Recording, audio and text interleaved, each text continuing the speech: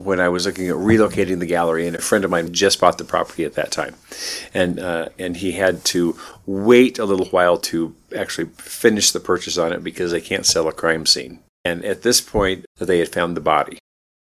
Hi, welcome back to That Doesn't Happen Every Day, in which we interview more or less everyday people about things that have happened in their lives that don't normally happen every day.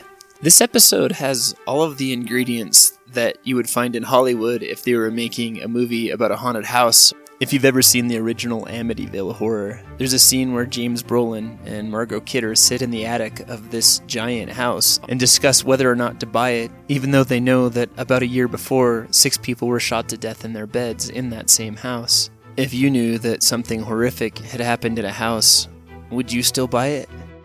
Today, I'm going to take you to downtown Cheyenne, Wyoming, where a man knew about one of the murders that had happened in a house down there and chose to move his business in there anyway.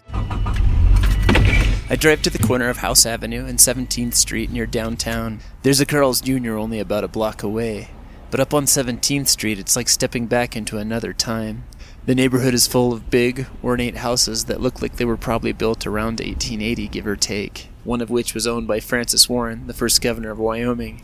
2 of these old houses, the ones right across the street from me, are huge Victorian mansions. They even have those conical roofs that look like witches' hats and ornate balustrades like you'd see on a dollhouse. 17th Street has a lot of history, and any one of these creepy old houses looks like it's just begging to be the set for a remake of Burnt Offerings or something like that. The funny thing is, though, the scary story I'm about to tell actually starts in the house to my right. It was also built in the early 1880s, but it doesn't look big and intimidating like its neighbors across the street.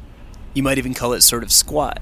But as I get out of the car and start to walk around to the front, it becomes apparent that this building made of old red bricks with the occasional crack in the mortar and cathedral windows is bigger than it looks from the street. Despite the bunting of American flags that have been added to it, or the inviting logo on its wall for DeSelm's Fine Art and Custom Framing, I keep thinking back to a night a few years ago when I went on a ghost tour and the trolley that was taking us around stopped in front of this house.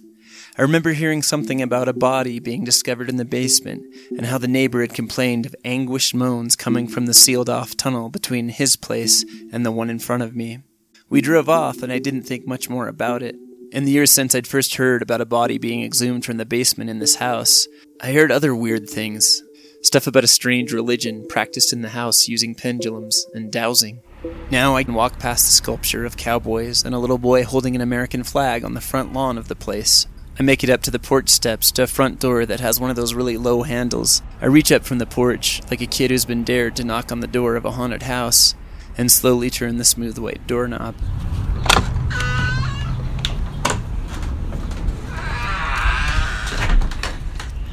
Inside, I'm not sure if I'm relieved or disappointed. There's no long staircase covered in dust to greet me, like they had on the set of The Munsters. There's no old furniture covered with sheets that make them look like ghosts. In fact, I step into a room bathed in bright sunlight, where almost every square inch is covered in artwork, and it's not spooky Gothic-themed stuff. It's landscapes and sculptures of kids playing with dogs. Very Americana. I can hear the gallery owner, Harvey DeSelms, talking with someone on a speakerphone. Hey, Harvey.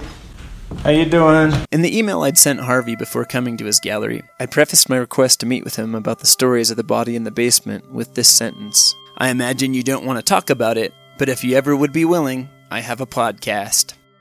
I was shocked when less than an hour later he responded that he would be willing to sit down for a visit. I wasn't sure if sitting down for a visit would include being able to record an interview, or if maybe Harvey would just want to get to know me and see if he could trust me first, which happens sometimes with what I do. To my surprise, he was more than willing to let me record him, and this is what he shared almost right off the bat when I asked him about what happened in this old house. So they shot him in the head, rolled him in carpet, dragged him downstairs, and buried him in the basement. That's right. This friendly, well-kept gentleman and business owner who agreed to have a meddling kid come to where he makes a living to ask about corpses is incredibly matter-of-fact. Linda Green and Julia Williams were the 2 women that shot him in the head and buried him in the basement. So who was this person murdered and hidden in the basement? For brevity's sake, Harvey and I are going to give you the short version of why a body had been buried in his basement. In the early to mid-1990s, a filmmaker from Chicago named Alan Ross got involved with a woman named Linda Green. And Alan kind of got sucked into this cult that Linda had called the Samaritan Foundation. And she would, I don't know, cult is about the best word I could use because it just seemed bizarre, and she tried to be spiritual, and she would do dowsing with crystals, and they ended up killing him and buried him in the basement. I couldn't find out exactly why Alan was murdered, but the fact was that after his murder in 1995, his friends and family began to do their own investigation, which led to the discovery of Alan Ross's Converse sneakers sticking out of a thin layer of cement in the basement in the year 2000. Alan's body was exhumed, but Linda Green, who is believed to have been the shooter, lived free until her death of natural causes in 2002. Julia Williams, one of the group's members, was the only person convicted in the case as an accessory in 2005. Even with more explanation, the whole story about what happened is really strange. And if you'd like to understand it better, I invite you to watch the documentary Missing Alan, made by Christian Bauer, who was one of Alan's friends. I've put a link to it in the description, and I hope you'll check it out. In 2001, Harvey DeSalms moved his art gallery into the old building on 17th Street, a relatively short amount of time after Alan's body had been exhumed and removed from the house. People have asked me, does that bother you that somebody died in your house was buried in the basement?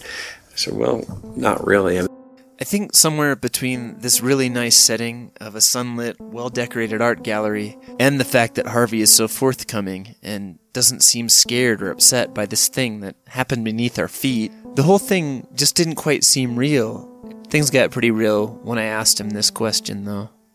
Do you know, did they actually shoot him in the house?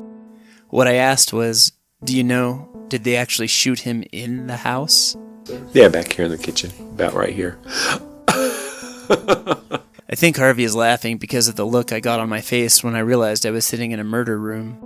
That is what they surmised, of course, that they thought that they probably shot him back here in the kitchen, rolled him up on the rug, and dragged him downstairs. If you, the listeners, still think you'd buy a house or business with no concern for what happened there, you can go ahead and sit in the seat I was in when Harvey told me that.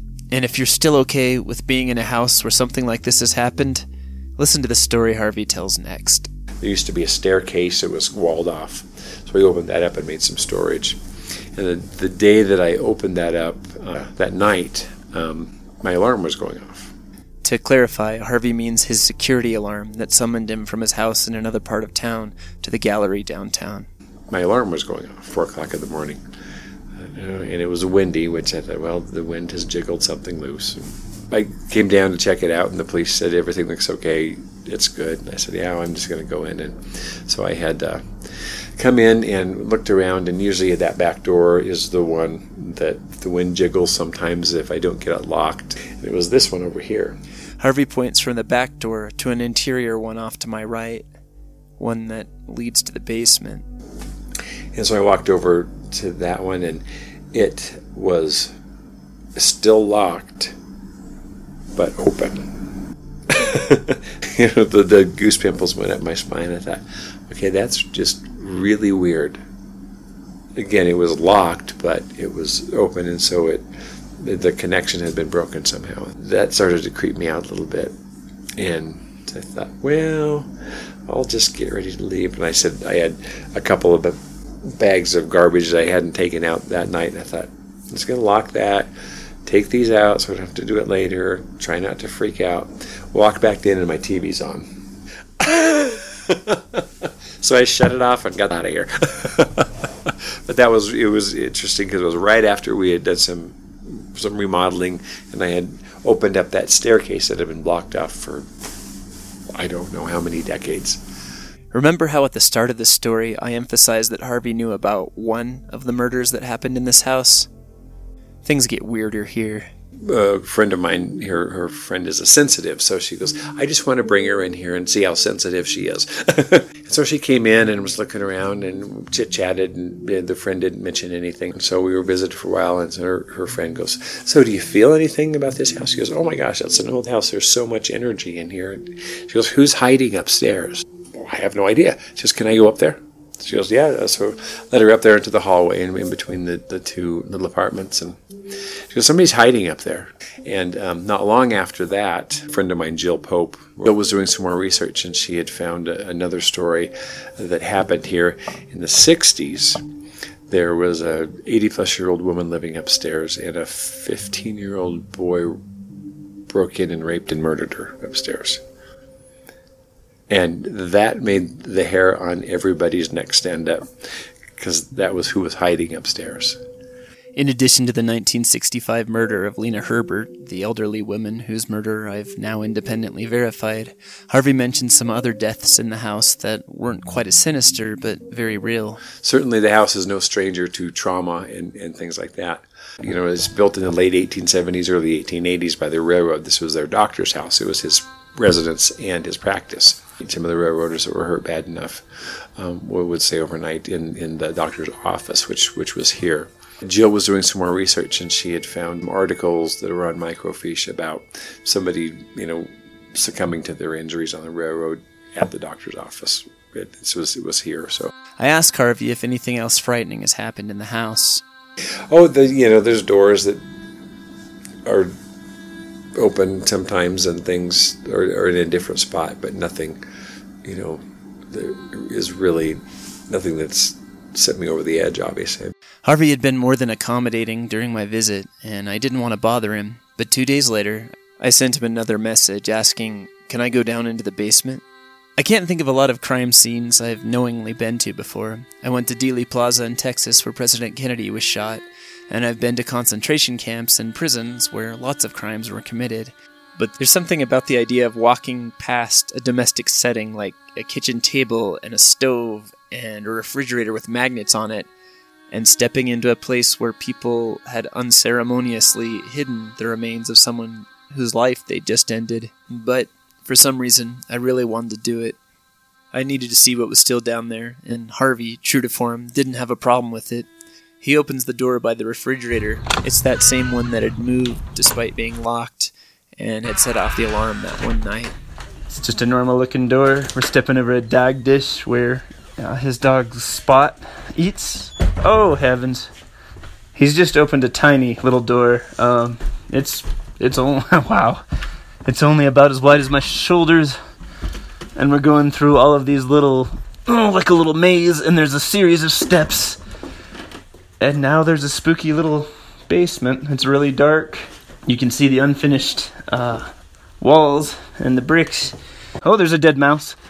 It's kind of corkscrewing around, and you can see the old cement, which makes me wonder what might be under here. Oh, good heavens. He just flicked on a light, and now there's what looks like a crawl space, but it's super big, and the doorway to it is only about 5 feet high. I guess you can go in there. Okay. Thanks, Harvey.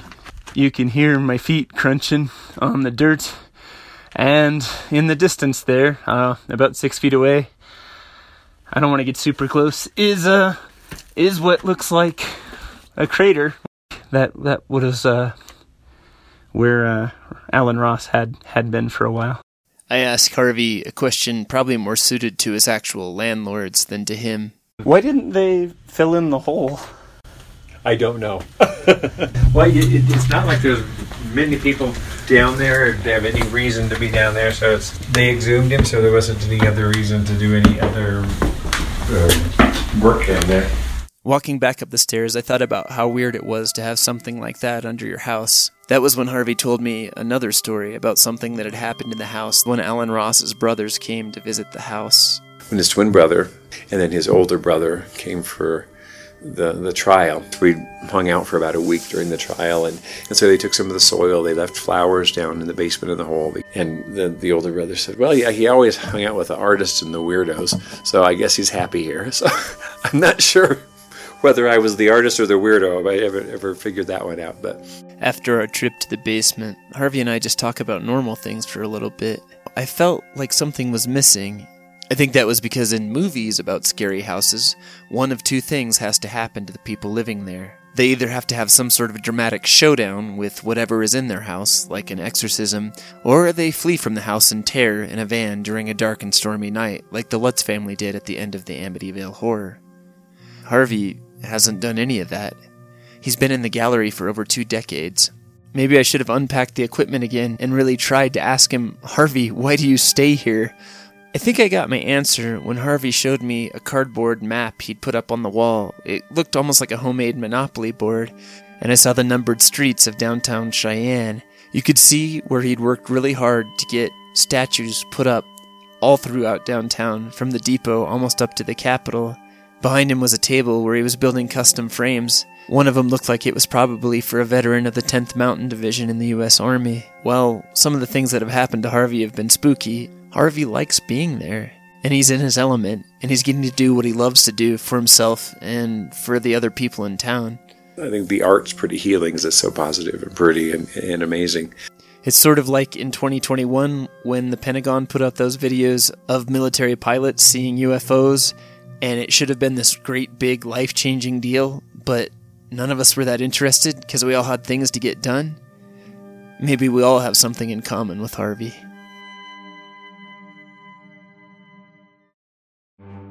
I really hope you've enjoyed this episode of That Doesn't Happen Every Day.